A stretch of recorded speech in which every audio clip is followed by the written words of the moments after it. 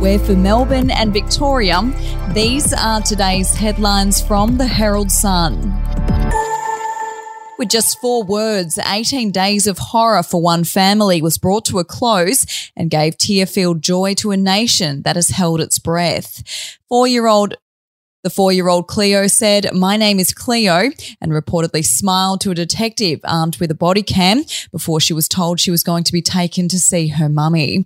WA police rescuing Cleo Smith from a locked room in an empty house just 7 minutes away from her Carnarvon home in Western Australia. If you would like to read more on that story today, you can take out a subscription to the Herald Sun at heraldsun.com.au or download the app at your app store. Dozens of Victorian nurses are facing the sack after losing a legal bid to stop Monash Health from taking disciplinary action against them for refusing the COVID jab. An urgent interlocutory application by the Nurses Professional Association of Queensland, representing some 90 nurses in Victoria, was rejected in the federal court yesterday. We'll be back after this.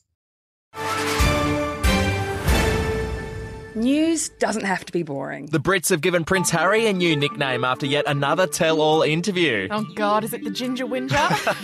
Let the team at news.com.au get you up to speed each day with their podcast, From the Newsroom. A couple were busted joining the Mile High Club. Well, I guess they can't play Virgin anymore. Politics, sport, red carpets, royals. Get all the goss in just a few minutes. Follow From the Newsroom wherever you get your podcast from. A teenage boy was stabbed at a school in Melbourne's West yesterday in an alleged altercation that has marred the full-time return to face-to-face learning. Police were called to Hoppers Crossing Secondary College yesterday following reports of a schoolyard brawl. The teenage victim sustained minor injuries. And in sport, Brad Hogg believes Australia must add a proven death bowling specialist to their T20 World Cup game and consider axing Pat Cummins for forgotten man Kane Richardson. The champion leg spinner was one of Australia's most successful World Cup bowlers.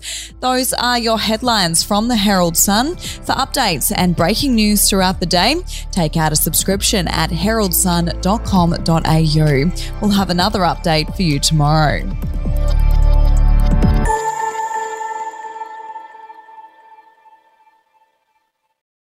I'm Andrew Rule, the host of the podcast A Life and Crimes. Here are some of the things that we've been talking about the last few weeks. The brutal truth is that when you start looking at it, they always kill or injure a lot more than each other. The professional hitman used to be a professional hitman. Evil strikes in all forms, but particularly as stupidity. Life and Crimes is available wherever you get your podcasts.